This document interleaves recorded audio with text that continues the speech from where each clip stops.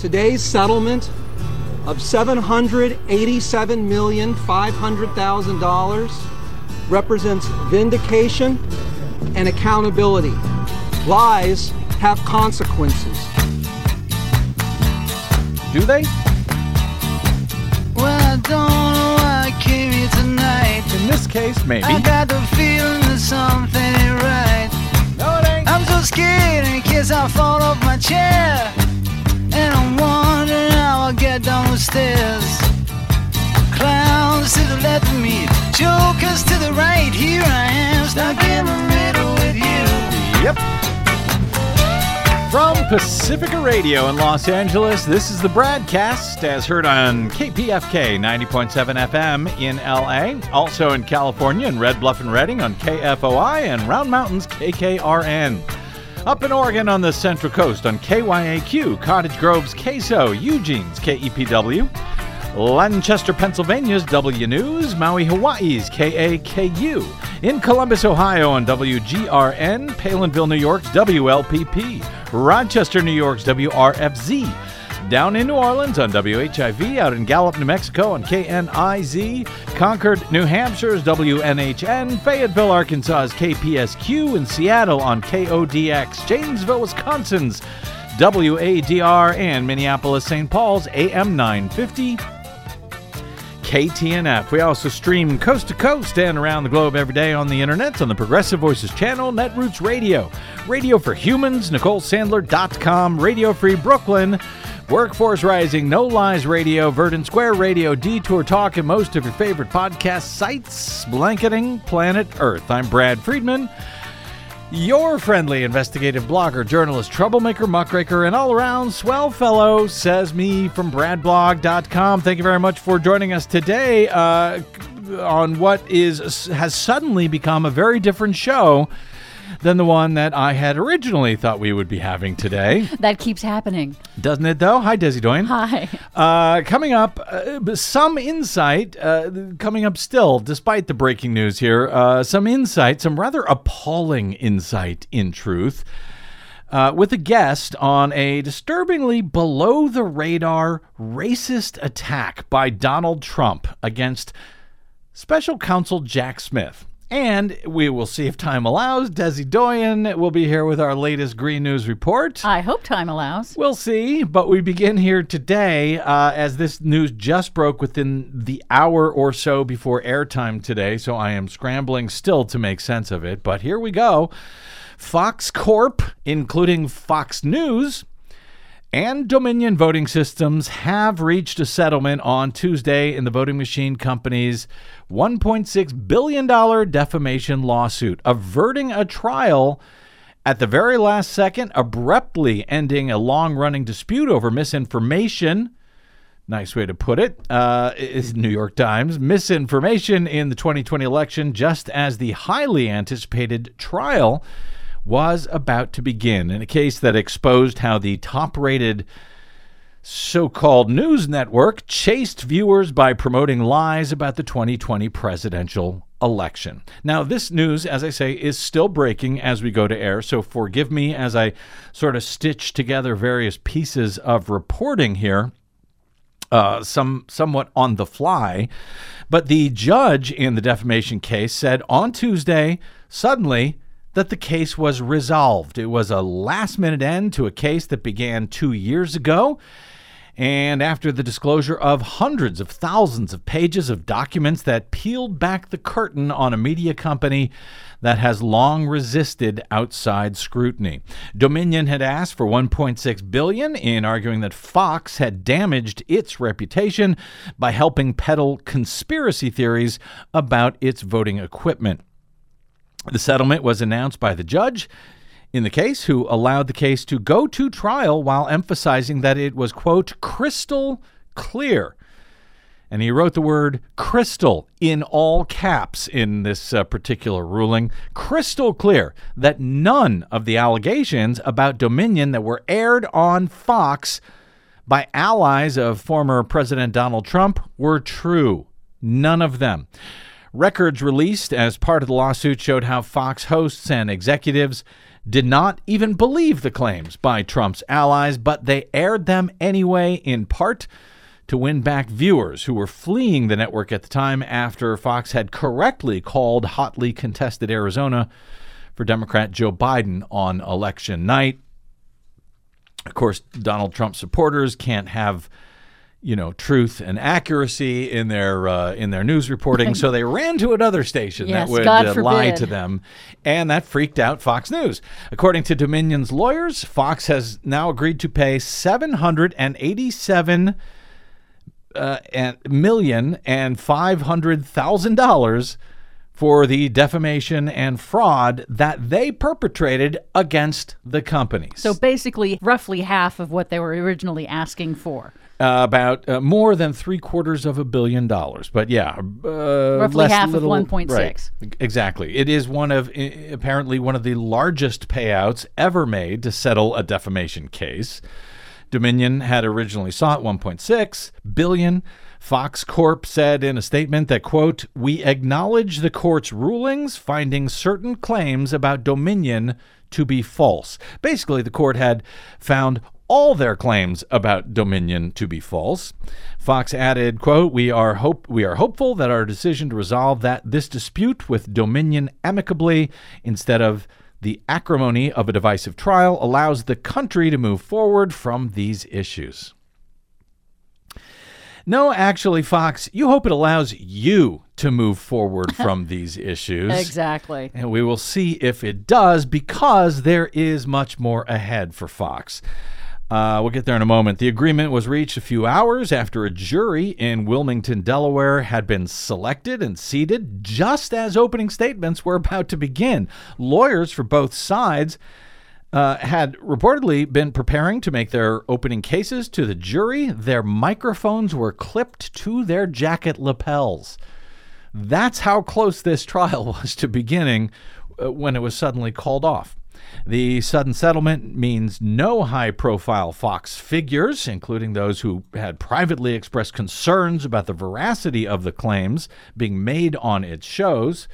Noteworthy that they only expressed that concerns about the veracity of the claims privately. On air, they were saying one thing to each other, behind the scenes, via text messages, via emails that were produced during the discovery portion of this case. We found out that they didn't even believe anything that they were allowing to go out on their airwaves. In any event, that means that none of those high-profile Fox folks will have to testify. The expected witness list had included Fox executives, including Rupert Murdoch, the chair of Fox Corp, and, as we learned, the executive director of Fox News, something that had been withheld from both Dominion and the judge, who asked several times, which did not make the judge happy last week when he sanctioned Fox for some of this. Also, hosts Tucker Carlson, Sean Hannity, Maria Bartiromo were all expected to take the stand. During a deposition, for example, Fox Corp chair Rupert Murdoch, who founded the news network, testified that he believed the 2020 election was fair and that it had not, in fact, been stolen from the former president. Dominion argued in their court papers that Fox knew the truth. Quote, it knew the allegations against Dominion were, quote, outlandish and, quote, crazy and, quote, ludicrous and, quote, nuts, citing some of the internal communications between those Fox hosts. Yet it used the power and influence of its platform to promote that false story. In a March 31 ruling, the Delaware Superior Court Judge Eric Davis pointedly called out the news organization for airing falsehoods while noting how the bogus election claims persist 2.5 years after Trump lost his bid for re-election. Quote, the statements at issue were dramatically different than the truth, Judge Davis said in his summary judgment ruling. Quote, in fact, it is noteworthy that some Americans still believe the election was rigged. I would say many Americans believe that, in fact. Millions of them believe it. And even with this settlement, unless Fox has agreed to really promote on the channel itself just how much they lied to the American people about all of this, Well, I'm afraid that millions of Americans will continue to believe the election was stolen from Trump despite any evidence whatsoever to support that false charge. There is zero evidence, none. And so far, what we can tell, as I said, this news is just breaking within the past hour or so. So far, from what we can tell, it is. I'll just say it's unclear whether Fox is going to have to make some sort of a on-air apology or explanation to its viewers. It was the latest extraordinary twist in a case, notes the Times, that had promised to be one of the most consequential against a media organization in a generation. The trial had been expected to be a major test of the First Amendment, raising questions about whether defamation law adequately protects victims of misinformation campaigns. Victims, in this case, like Dominion. In its defense, Fox said that it was obligated to report on the most newsworthy of stories, which is a president claiming that he had been cheated out of a re-election. But the judge in this case, in his summary judgment, had already determined that Fox knew better, that they knew that the claims were not actually newsworthy because they were false. And in fact, the judge determined they would not have been able to make that so-called newsworthy argument at trial had it moved forward. I suspect that's one of the many reasons that Fox News wanted to get the hell out of this case any way they possibly could. Well, I would also add that the fact that Fox News just spent $750 million to prevent Rupert Murdoch and Tucker Carlson, all of the rest of them, from testifying, it really does make me wonder what they were so afraid of if those guys took the stand. Dominion sued Fox in early 2021, arguing its reputation was badly damaged when Fox repeatedly aired falsehoods about its voting machines. Fox denied wrongdoing, saying it had merely reported on those newsworthy allegations coming from Trump and his lawyers, and that it was protected by the First Amendment in doing so. But Judge Davis had ruled that statements that Fox had aired about Dominion were in fact false and functionally limited some of its potential defenses, most of them, in fact, by deciding that its lawyers could not argue that it broadcast false information on the basis that the allegations were newsworthy. At trial, a jury would have been tasked with answering the question of whether Fox had acted with, quote, actual malice. That was the only thing that the judge did not already find in favor of Dominion on. Actual malice. That's the legal standard, meaning that Fox would have had to prove that Fox knowingly broadcast lies or had recklessly disregarded obvious evidence that the statements were untrue. And apparently Fox felt that they were probably going to lose that case. I can only assume, if they were willing to pay out $750 million. In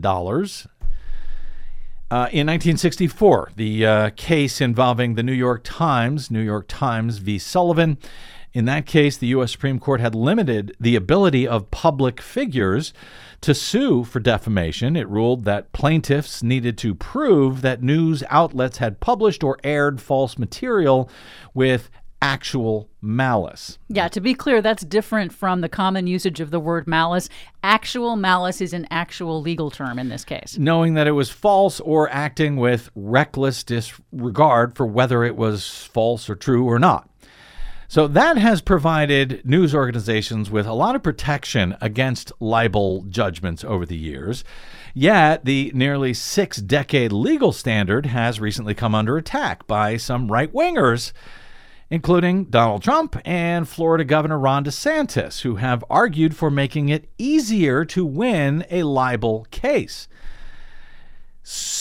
In response, I would say, yeah, be careful what you wish for, boys. The case law that you're hoping to dismantle also happens to protect you from being held accountable for libel and defamation as well, and both of you do quite a bit of that. 2 Republican-nominated Supreme Court justices, the wildly corrupt and right-wing Clarence Thomas, and the perhaps even farther right-wing Neil Gorsuch, have both expressed interest in revisiting the protection afforded to the media in that case. Dominion's attorneys argued that Fox made a deliberate decision to repeatedly air the false claims to appeal to viewers. They allowed guests to falsely claim that the company had rigged the election, and flipped large numbers of votes to Biden through a secret algorithm. That it was owned by a company founded in Venezuela to rig elections for Hugo Chavez, and I'll go ahead and take credit for that false storyline, as it's based on my accurate reporting. A bastardized version of your accurate reporting. From 2008 to 2010 at bradblog.com, it was cited by Sidney Powell in the days following the November 2020 election, and yes, bastardized.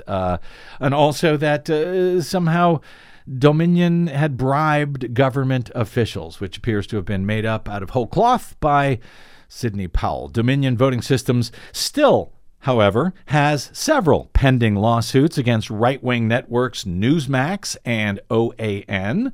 So those are still in the bin, as well as suits against Donald Trump allies Rudy Giuliani and Sidney Powell and Mike Lindell, totaling more than $1 billion in those suits. All of those parties, of course, deny wrongdoing. They're fighting the lawsuits. But Dominion's attorneys outside the courthouse on Tuesday, just after the settlement was announced, seemed pleased with the settlement and suggested there would be more to come. Today's settlement of $787,500,000 represents vindication and accountability. Lies have consequences. The truth does not know red or blue. As I was preparing today to give the opening that I never got to give, I was reminded of the hell that the Dominion employees went through and continue to go through to this day. Money is accountability, and we got that today from Fox. But we're not done yet. We've got some other people who have some accountability coming towards them. Obviously, references to those other cases still ahead, but to say money is accountability does suggest that they didn't get anything else like an apology on air or anything else from Fox. We will see. John Paulos, the CEO of Dominion, following the announcement of the $787 million settlement in the Fox News Dominion case, said that Fox News admitted to telling lies about the company, at least in the lawsuit. Fox and Dominion have reached an historic settlement. Fox has admitted to telling lies about Dominion that caused enormous damage to my company, our employees, and the customers that we serve. Nothing can ever make up for that. Throughout this process, we have sought accountability and believe the evidence brought to light through this case underscores the consequences of spreading lies. He added, quote, "I cannot thank the election officials that we serve enough. Without them, there is no democracy." So, I have long decried Fox News as not only biased. If they were only biased, that wouldn't be that much of a problem. The problem is they are, in fact, one of the most dangerous institutions in the nation and arguably in the world, given their similar lies about things like climate change and damn near everything else. They are dangerous because of the way that they have literally mastered brainwashing, brain poisoning Americans. And as troubling as that is, it should also be noted that their brain poisoning does not just affect the electorate, voters, and elected officials, but even our military institutions, which also, that needs to end. Last month, progressive veteran organization Vote Vets launched a campaign to remove Fox News and their dangerous propaganda from military installations where apparently, reportedly, Fox News is always playing. Yes, it is. Common television stations. I can confirm of the number of military installations that I have visited. I have seen Fox News on all of the TVs and only Fox News on the TVs in those installations. From their press release at the time that Vote Vets launched this campaign, they write, "The largest progressive group of veterans in America, representing over 1.5 million veterans, military families and their civilian supporters is running an ad calling for the removal of Tucker Carlson, Sean Hannity, and Laura Ingraham from TVs on military installations. And they're doing so even during those shows, targeting those TVs in a total of 85 spots that the group purchased when launching the campaign last month. Here's the full extended version of the Vote Vets ad that ran during Fox shows and others last month, as seen on cable and satellite systems, including at Langley Air Force Base, Fort Eustis, Norfolk Naval Station in Virginia, Schofield Barracks, Joint Base Pearl Harbor Hickam in Hawaii, Fort Bragg in North Carolina, Fort Hood in Texas, Hunter Army Airfield and Fort Benning in Georgia, Fort Campbell in Kentucky, Parris Island in South Carolina, Joint Base Lewis McChord in Washington. The most valuable weapon to the enemy is disinformation. That's why the Pentagon spends hundreds of millions training our troops to resist it. Yet at the same time, the U.S. military uses taxpayer-funded facilities to broadcast disinformation on military bases, knowingly letting false propaganda infiltrate the ranks. Tucker Carlson, Laura Ingraham, and Sean Hannity have open access to spread their conspiracy theories to U.S. troops. And now we know they knew they were lies, just to boost their ratings. The outcome of our presidential election was seized from the hands of voters. Disturbing irregularities have been found. Every American should be angry. You should be outraged. But behind the scenes, it was a different story. Carlson, Trump is a demonic force. He can easily destroy us. Hannity, Giuliani is acting like an insane person. Ingraham, such an idiot. Bayer, there is no evidence of fraud. Rupert Murdoch, Carlson, Hannity, and Ingraham should independently or together say something like, the election is over and Biden won. But they didn't, just to boost their ratings. It's information warfare that divides the troops, hurts unit cohesion, weakens our readiness, and threatens our national security. And the lies how violent extremist groups recruit service members and veterans to turn on their oaths. A stunning 1 in 7 of the hundreds charged for their actions at the violent Capitol insurrection had military backgrounds. The armed services have a duty to maintain good order and discipline. There's no excuse for allowing anti-American, anti-democracy, anti-military disinformation in the barracks, in the chow hall, or anywhere our troops serve. The Pentagon needs to ban Carlson, Ingraham, and Hannity from all military facilities at home and abroad right now. That was the ad from votevets.org that was aired last month on a whole bunch of Fox stations at military bases around the country. Major General Paul D. Eaton said, quote, as someone who trained our troops at Fort Benning, I can confidently say that lies like the ones knowingly peddled by these particular Fox hosts have a corrosive effect. This disinformation aimed at undermining our Constitution and democratic systems undermines the oath, divides our ranks, hurts cohesion and readiness, and makes us less safe. While we can't and shouldn't control what our men and women in uniform watch on their own time, there is no excuse for military facilities to help spread the anti-democratic, anti-American message of those Fox hosts. And, well, especially now that Fox has admitted to at least some of their lies and has paid more than $750 million to make them go away as quickly as possible. More, no doubt, in the days ahead on that and related matters. But in additional court news today regarding Donald Trump-related corruption, crime, accountability, and lies, well, his lawsuit that he's facing by columnist E. Jean Carroll, a case where she accuses him of rape and defamation, that is set to move ahead about a week from today in New York City in a court that I believe may be adjacent to the one where Trump was indicted on 34 criminal felony charges about a week or so ago in New York. Now, Trump has been trying to get that case, that trial delayed, but apparently the judge there has had it. I was going to go into some detail, but I can't because of everything else. But apparently he's had it with the delays. He's refusing to do so. Trump is arguing, hey, I can't get a fair trial since I was just indicted next door a week or two ago. The judge is saying he ain't buying it, and this case is going to move forward unless, like Fox, Donald Trump is smart enough to figure out how to settle that case as well before it actually begins in about a week's time. That, in fact, is Trump's history. We'll see if he is able to do that and if E. Jean Carroll would be willing to settle for any amount of money at this time. I hope not. I would like to see some transparency and accountability there, too.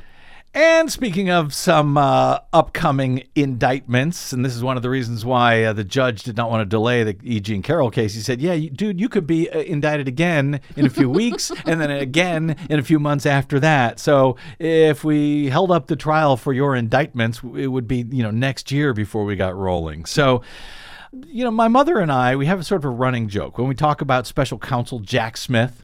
The fact that there are still no pictures of the guy other than that one at The Hague in his purple robe and another one from what looks like the 1990s when he was about 12, we always sort of refer to Jack Smith in quotes as if he must not actually exist. Oh, Jack Smith. Clearly, it must be an alias or something. Or why are there no pictures of the guy at this point anywhere at all? I mean, does he live and work in a bunker that he never leaves? Doesn't he ever go to work? Doesn't he ever come out for air? How can there be no photographs of this guy still at this point? Anyway, that's all very funny and in good enough spirits that, we joke about him and whatever is going on with him. But then there is this other thing. This thing that Donald Trump does when referring to Jack Smith that sadly, pathetically, is not quite as funny at all. In fact, it's appalling. The facts behind the racial slurs that Trump is using against special counsel Jack Smith. That is next on the BradCast with author David Margolick. I'm Brad Friedman. You're listening to the BradCast.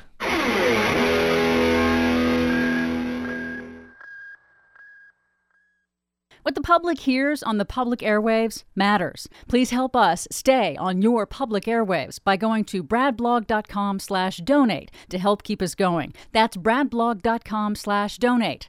And thanks. You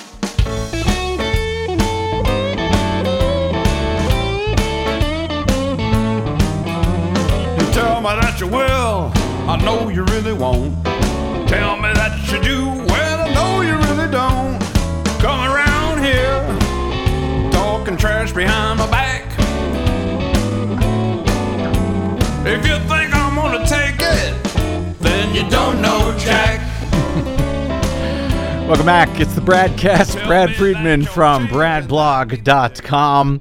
So it first seems to have begun on Trump's social media site that he calls Truth Social. Last November, just after he declared his candidacy for the 2024 election, U.S. Attorney General Merrick Garland named Jack Smith as the special counsel who would oversee both of the Department of Justice's major criminal investigations of Donald Trump, one into his January 6th insurrection at the U.S. Capitol and other matters related to his multiple failed attempts to steal the 2020 election, and the probe of Trump's theft of thousands of pages of documents from the White House, many of them highly classified, upon leaving office. In a Truth social media posting then on November 27, 2022, this was about a week after Jack Smith had been tapped to lead both of those probes, Trump published one of his first attacks on the appointment of the special counsel, which began this way, quote, Jack Smith, nice, soft name, isn't it? He asked parenthetically. Jack Smith is a political hitman, he said, who is totally compromised, shouldn't be allowed anywhere near our already weaponized and corrupt Justice Department and FBI, etc., etc. There was more, of course, in his screed about the, quote, radical left monsters at both the DOJ and FBI, but it was that odd parenthetical, Jack Smith. Nice, soft name, isn't it? That's what initially caught my eye back then, even as I didn't know what to make of it.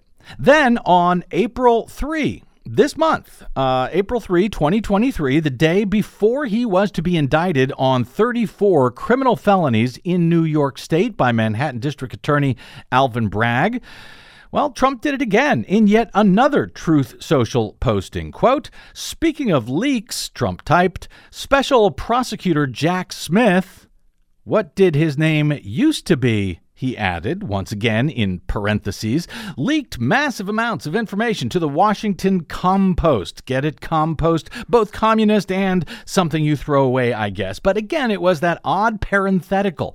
What did he mean by what did his name used to be? Did Jack Smith have a secret past identity that only Trump seemed to know about?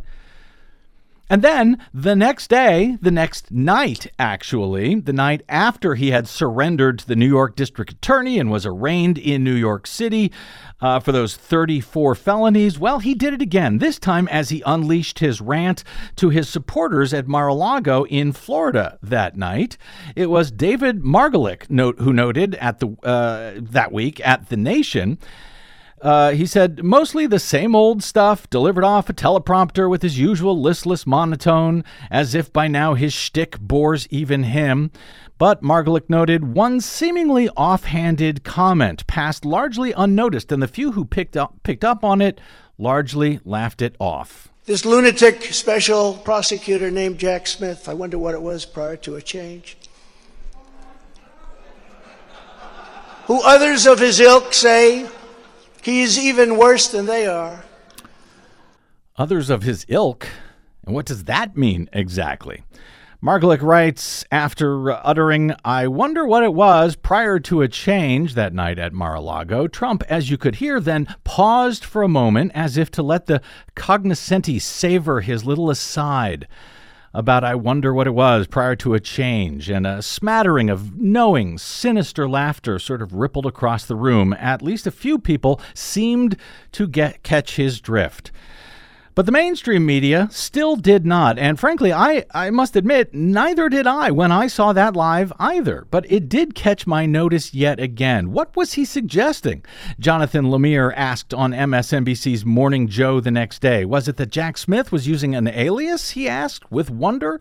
In fact, Trump's been throwing out the same question about Smith for months. Steve Bannon, Rachel Maddow's producer and blogger, had written in late February, why he keeps bringing this up is something of a mystery.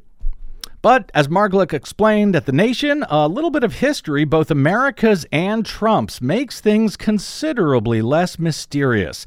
Any Jew of a certain age recognizes Trump's trope as a classic anti-Semitic slur, one that dates back to Henry Ford and probably before. And I must confess that I must fall just below that certain age, because it hadn't actually rung any bells for me either, despite, as far as I know, being Jewish all of my life, until Margolick explained it. Don't you know, he quipped at The Nation, yet another way we Jews pull fast ones on, quote, real Americans is by hiding behind anglicized names, plain or pretentious, the better to insinuate ourselves into American life. With any other immigrant group, he notes, name changes are viewed largely as a matter of convenience. If a Hungarian or Italian changes his name, it is no big deal, but let a Jew do it, and that is evidence of a plot. Here to explain that plot, at least Trump's plot in this case, to unleash an uncharacteristically subtle, if characteristically obnoxious and racist slur, is David Margolick. He's the author of several books, including The Promise and the Dream, The Untold Story of Martin Luther King Jr. and Robert F. Kennedy. He has written for the New York Times and Vanity Fair. He's currently working on books on the great Sid Caesar and his seminal television variety program, Your Show of Shows, and Jonas Salk. Just for variety, I guess. His latest piece for The Nation is Donald Trump Sinks to a New Low by dog whistling an old racist tune. Oh, David Margolick, welcome to the BradCast, sir. And thank you for finally explaining this slightly annoying and now wildly obnoxious mystery to all of us. Well, I thought that it needed to be explained, because if even someone like you, Brad, didn't pick up on it. It just shows how ancient this trope is, and how largely forgotten it is, and how deeply embedded it is in the psyche of Donald Trump. And I think that subsequent generations need to know what was going on with him and how hardwired this is with him, that he can't resist doing it, even if no one's going to pick up on it. Yeah, that's what's kind of amazing. Now, I should say I'm somewhat disappointed in myself that I hadn't really understood all of this until you sort of put the pieces together. But in my defense, in your piece, you describe Mel Brooks introducing a fellow Jewish comedian Alan King at an event that was thrown for Sid Caesar some years ago.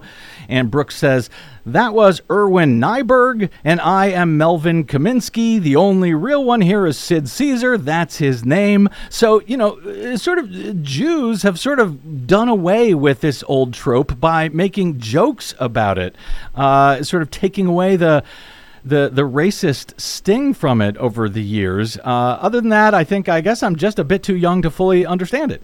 Well, I think that as I was writing the piece, I thought, this is really something that makes America great, that we don't have to worry about this kind of thing anymore, and people don't say these kinds of things anymore.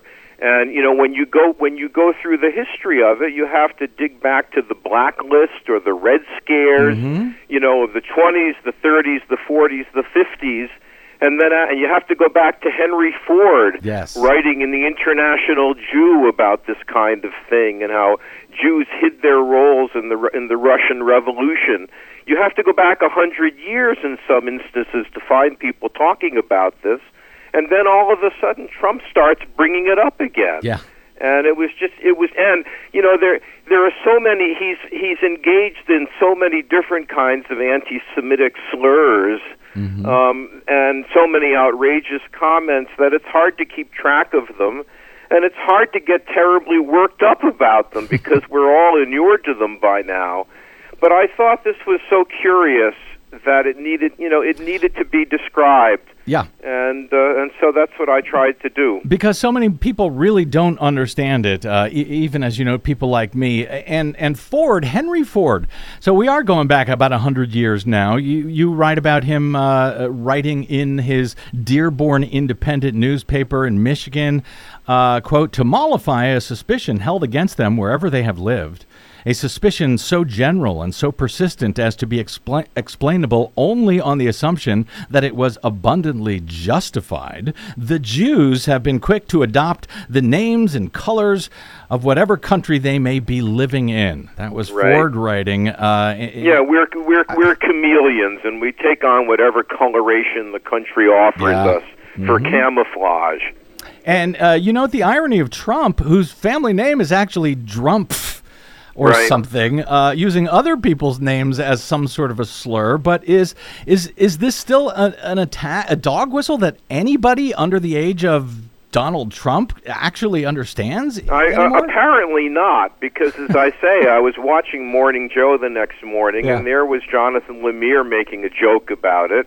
And then the legal commentator Chuck Rosenberg came on, and he's a very admirable guy and a very smart guy, and he sort of made a quip about it.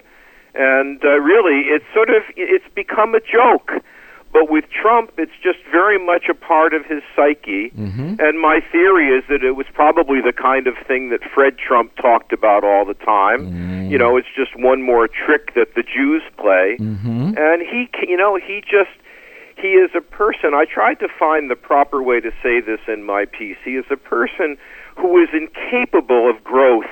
There is no way he can develop beyond the early prejudices and stereotypes that he inherited. He's impervious to any kind of moderating or educating influence. And so whatever was planted in him when he was 8 years old stays with him. And there it is. And it kept coming out, and no one seemed to notice it, or if they did, they thought it was just something to laugh about. And I just tried to suggest, maybe because I think of myself, I've written a lot of historical stuff, and I'm kind of a student of history, that the history of this thing should be called out, and people should know what's really going on with him.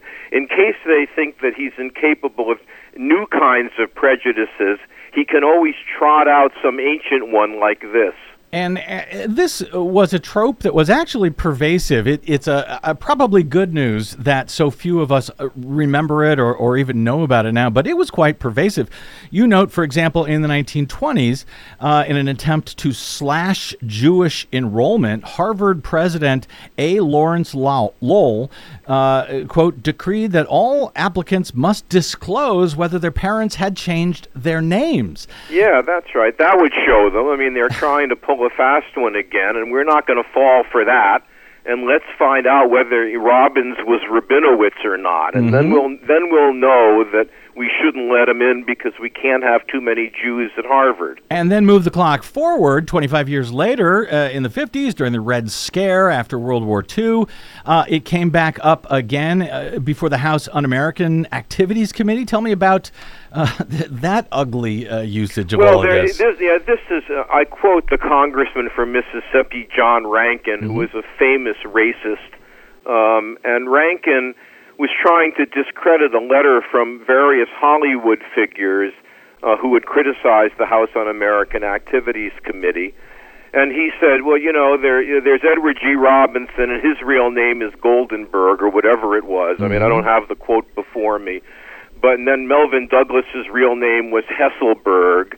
And he just goes, Danny Kaye's real name was Kaminsky. And he just rattled off all of these names, as if to say, that's all the evidence you need, folks. This is really where these guys are coming from. They're Jewish radicals. And all you need to know is that they changed their names and they're trying to hide something from you. And then he rested his case. I mean, I say in the piece that if you mention their birth names, that's like a smoking gun. Yeah. And it explained everything about their politics. They're alien radicals. And it was pervasive enough that if you go back again, whatever it was, 30 years earlier, 40 years to Henry Ford, he was calling out people like Charlie Chaplin, insinuating his name must really be Kaplan, even though apparently Chaplin was not even Jewish. But it was well known enough that was the dog whistle. People understood it at the time.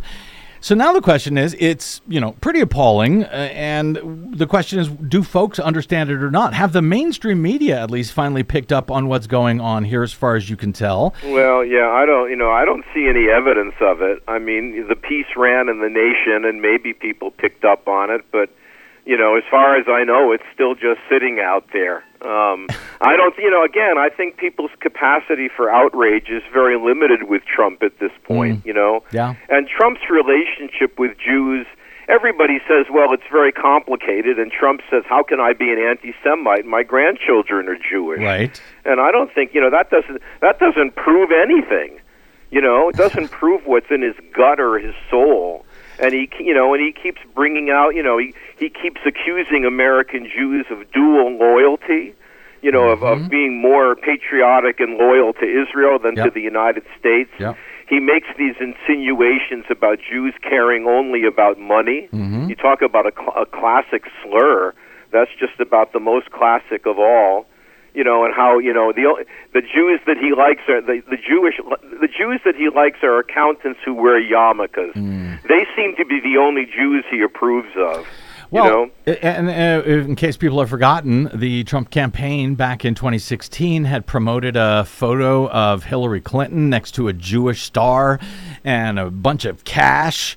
So this is hardly new for Donald Trump, but David Margolick, I would argue, this is still pervasive, at least among the Republican Party. I mean, is this sort of attack on Jack Smith, whether people understand it or not, is it really any different than the, broad Republican Party use of the name George Soros whenever they're referring to anyone that they want to attack? George Soros. I think that's right, and I think the fact that the way in which they're spreading Soros's name around is really pernicious. And again, people are just not commenting on it and taking him on, calling him out for it.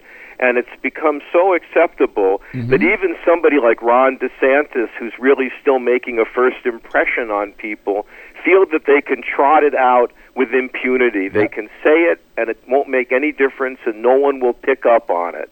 And I think it's really odious, and it's quite frightening, actually. I mean, a lot of this Trump stuff is ancient history. Yeah. But that's a contemporary manifestation of this, and it's really disturbing that it's going on unmolested and uncontradicted. Nobody is objecting to it, and I think it's real. That's scary because his people are picking up on this, and that was one of the things that was intriguing to me about the speech at Mar-a-Lago. That there was this, as you said, and as I wrote in the piece. There was this pregnant pause after he said it, and you can hear this ripple of laughter in the room, and it was very clear to me that some people in that room were nodding their head and saying, yeah, we get it, we know what you're saying. And, you know, my editor at The Nation, who's a very conscientious guy, said, you know, you really have to call Jack Smith's office and ask him whether he's Jewish. Right? Yeah. And so I very dutifully did, and I write about this. I did it dutifully and with a fair measure of embarrassment. You know, it really is not the kind of question that I wanted to ask, and it shouldn't make any difference whatsoever. Right. But I did, knowing that they would come back with a no comment, which they did, and I was kind of relieved because that took care of the issue. It doesn't matter whether he is or not. So in the end, we don't even really know. We don't. I don't know. And I guess to Donald Trump, maybe it doesn't even matter. It didn't matter to Henry Ford about Charlie Chaplin. So yeah, that's right. I guess if you can use any slur, it sort of seems really of a piece, David, with, you know, calling the black prosecutors like Alvin Bragg and Letitia James in New York and Fonnie Willis in Georgia, calling them racist is just something to try to use against them. Doesn't matter if it's accurate, doesn't matter if it's true, but it is really pernicious, especially since this is one that we thought was put to bed about 20, 30, 40, 50 years ago. Well, you know, as I wrote in the piece, he's a perfect time capsule of prejudice. He is indeed. And I guess we still have to deal with it. And by the way, David, Margolick, if that is your real name, thank you. Thank you for calling this out and helping us understand what the hell is going on here, because I think it does need to be called out. I think it is just that appalling.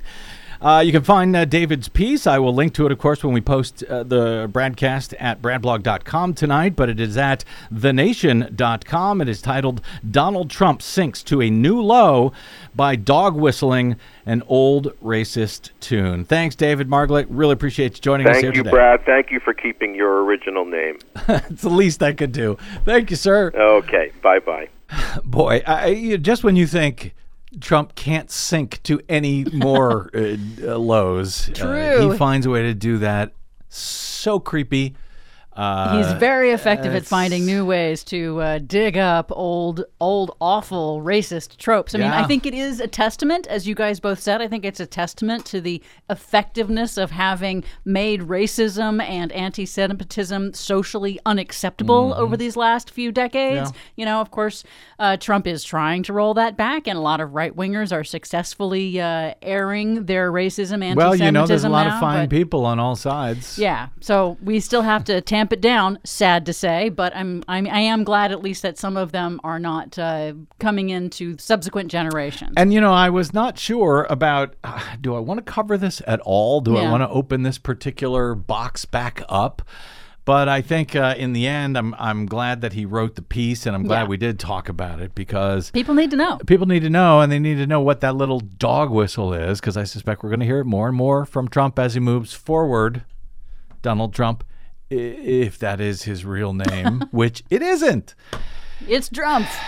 Anyway, all right, let's take a quick break, come back with something terribly cheery like the Green News Report. That's straight ahead on the BradCast. I'm Brad Friedman.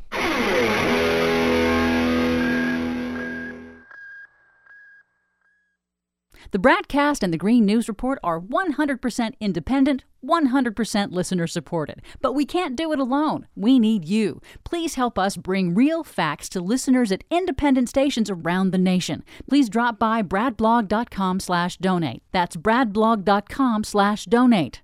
And thanks.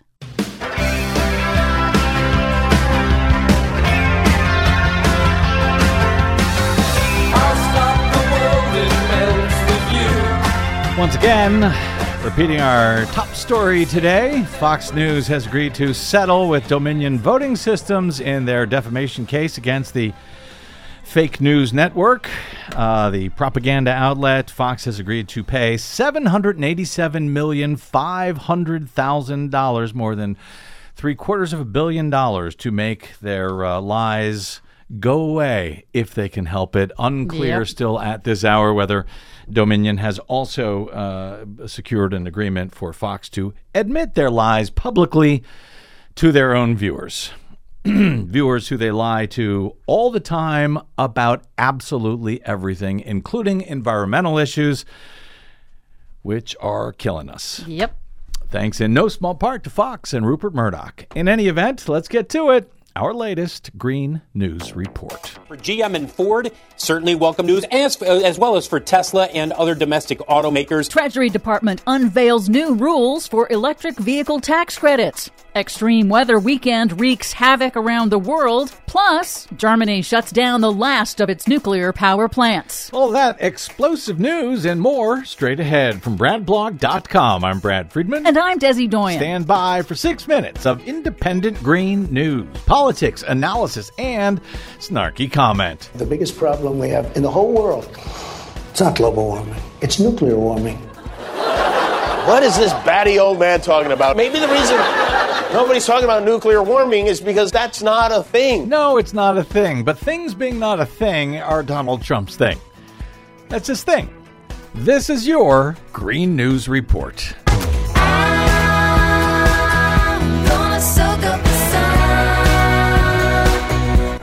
Okay, Desi Doyen, I know we say it every year, but every day here is Earth Day at the Green News Report. Nonetheless, the real Earth Day is actually coming up. Yes, it's on Saturday, April 22nd. It's the one day when folks around the world celebrate the only planet able to sustain life in the entire known universe. You can check out Earth Day events in your local area or start at earthday.org. And as you said, every day is Earth Day here at the Green News Report. It is indeed. So now on to the news. It was a destructive extreme weather weekend around the world. In Fort Lauderdale, Florida, the airport was shut down again on Monday due to new flooding from a new severe storm just a few days after a different storm dumped biblical record-shattering rainfall that caused widespread flash floods, crippling the city. In that earlier storm, nearly 26 inches of rain fell in less than 24 hours. Overwhelming the city's storm drains and stranding thousands, underscoring once again that our 20th century infrastructure is not ready for 21st century climate impacts. The U.S. Northeast set new April heat records. Connecticut hit a record-shattering 96 degrees over the weekend. Asia is now broiling in the worst April heat wave on record, with temperatures hitting 110 degrees Fahrenheit or more in more than a dozen countries across Southeast Asia and China. I'm sorry, did you say 90 degrees in Connecticut in April? 96. Okay. A new study warns that as the world gets warmer, droughts are coming on faster. Flash droughts, which arrive abruptly and devastate crops and livestock in a matter of weeks, are becoming more common and developing faster around the world due to human-caused climate change. Flash drought conditions are so sudden and so arid that the dry air literally pulls moisture out of soil and plants. The researchers found that drought conditions are striking more quickly overall, especially in Southeast Asia, Africa, and the Amazon basin. Well, I don't know. The former president told me there is no problem with global warming. It's nuclear warming that we have to worry about. Yes, he did say that.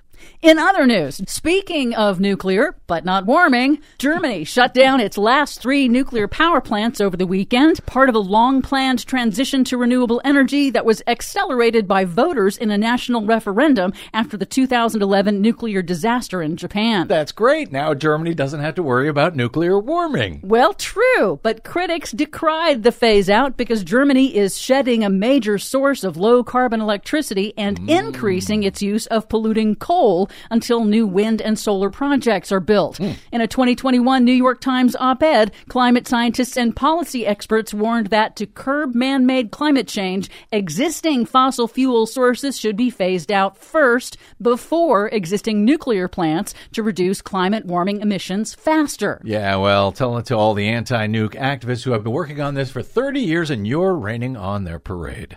Here in the U.S., the U.S. Treasury Department has issued an updated list of cars eligible for $7,500 in new electric vehicle tax credits from the landmark Inflation Reduction Act. Fewer models are eligible now due to provisions required by Democratic Senator Joe Manchin of West Virginia to secure his vote. Those provisions require basically that EV cars and batteries be primarily sourced, produced, or assembled in North America in order to build a domestic manufacturing and supply chain and reduce reliance on China. Which isn't a terrible thing, by the way, and a lot of the supply chain is, in fact, now moving to the U.S. because of that provision. Exactly. Now, so far, only 10 models qualify for the full EV tax credit from makers like GM, Ford, and Tesla. Others are eligible for half. Several have been knocked off the list entirely. But officials say the list is likely to change as the industry and suppliers adjust to the new requirements. But finally, some better news. CNBC reports that affordable electric vehicles are on the way over the next few years that will cost $25,000 or less, and that's without the tax credit, and it's about 40% less than a conventional new gasoline car. Yeah, that would come out to about $18,000 for a brand new EV. If it qualifies for the new list. We'll see if we can get Joe Manchin's approval. For much more on all of these stories and the ones we couldn't get to today, check out our website at greennews.bradblog.com. I'm Brad Friedman. And I'm Desi Doyen. And this has been your Green News Report. You learn to sleep at night with the price you pay. There you go. Thank you very much. Our producer, Desi Doyen. My thanks as well to my guest today, the nation's David Margolick, and to all of you for spending a portion of your day or night with us. If you missed any portion of today's program or just want to hear it again or share it with a friend or an enemy, you can download it for free anytime at bradblog.com. There is no paywall there, thanks to those of you kind enough to help support our work by dropping off a donation of any amount you can afford via bradblog.com/donate to help us stay on your public airwaves. I think that's it. Drop me email if you like. I don't know. I'm still thinking about Fox News and the fact that they have $787 billion to pay off for their lies and to get off pretty much scot-free beyond that. While we're begging for $10 donations for telling the truth. Yeah. That'll teach us. Anyway, drop me email if you like. I'm BradCast at bradblog.com. On the Facebooks, Twitters, and Mastodons, you will find me at TheBradBlog. We will see you there until we see you here next time.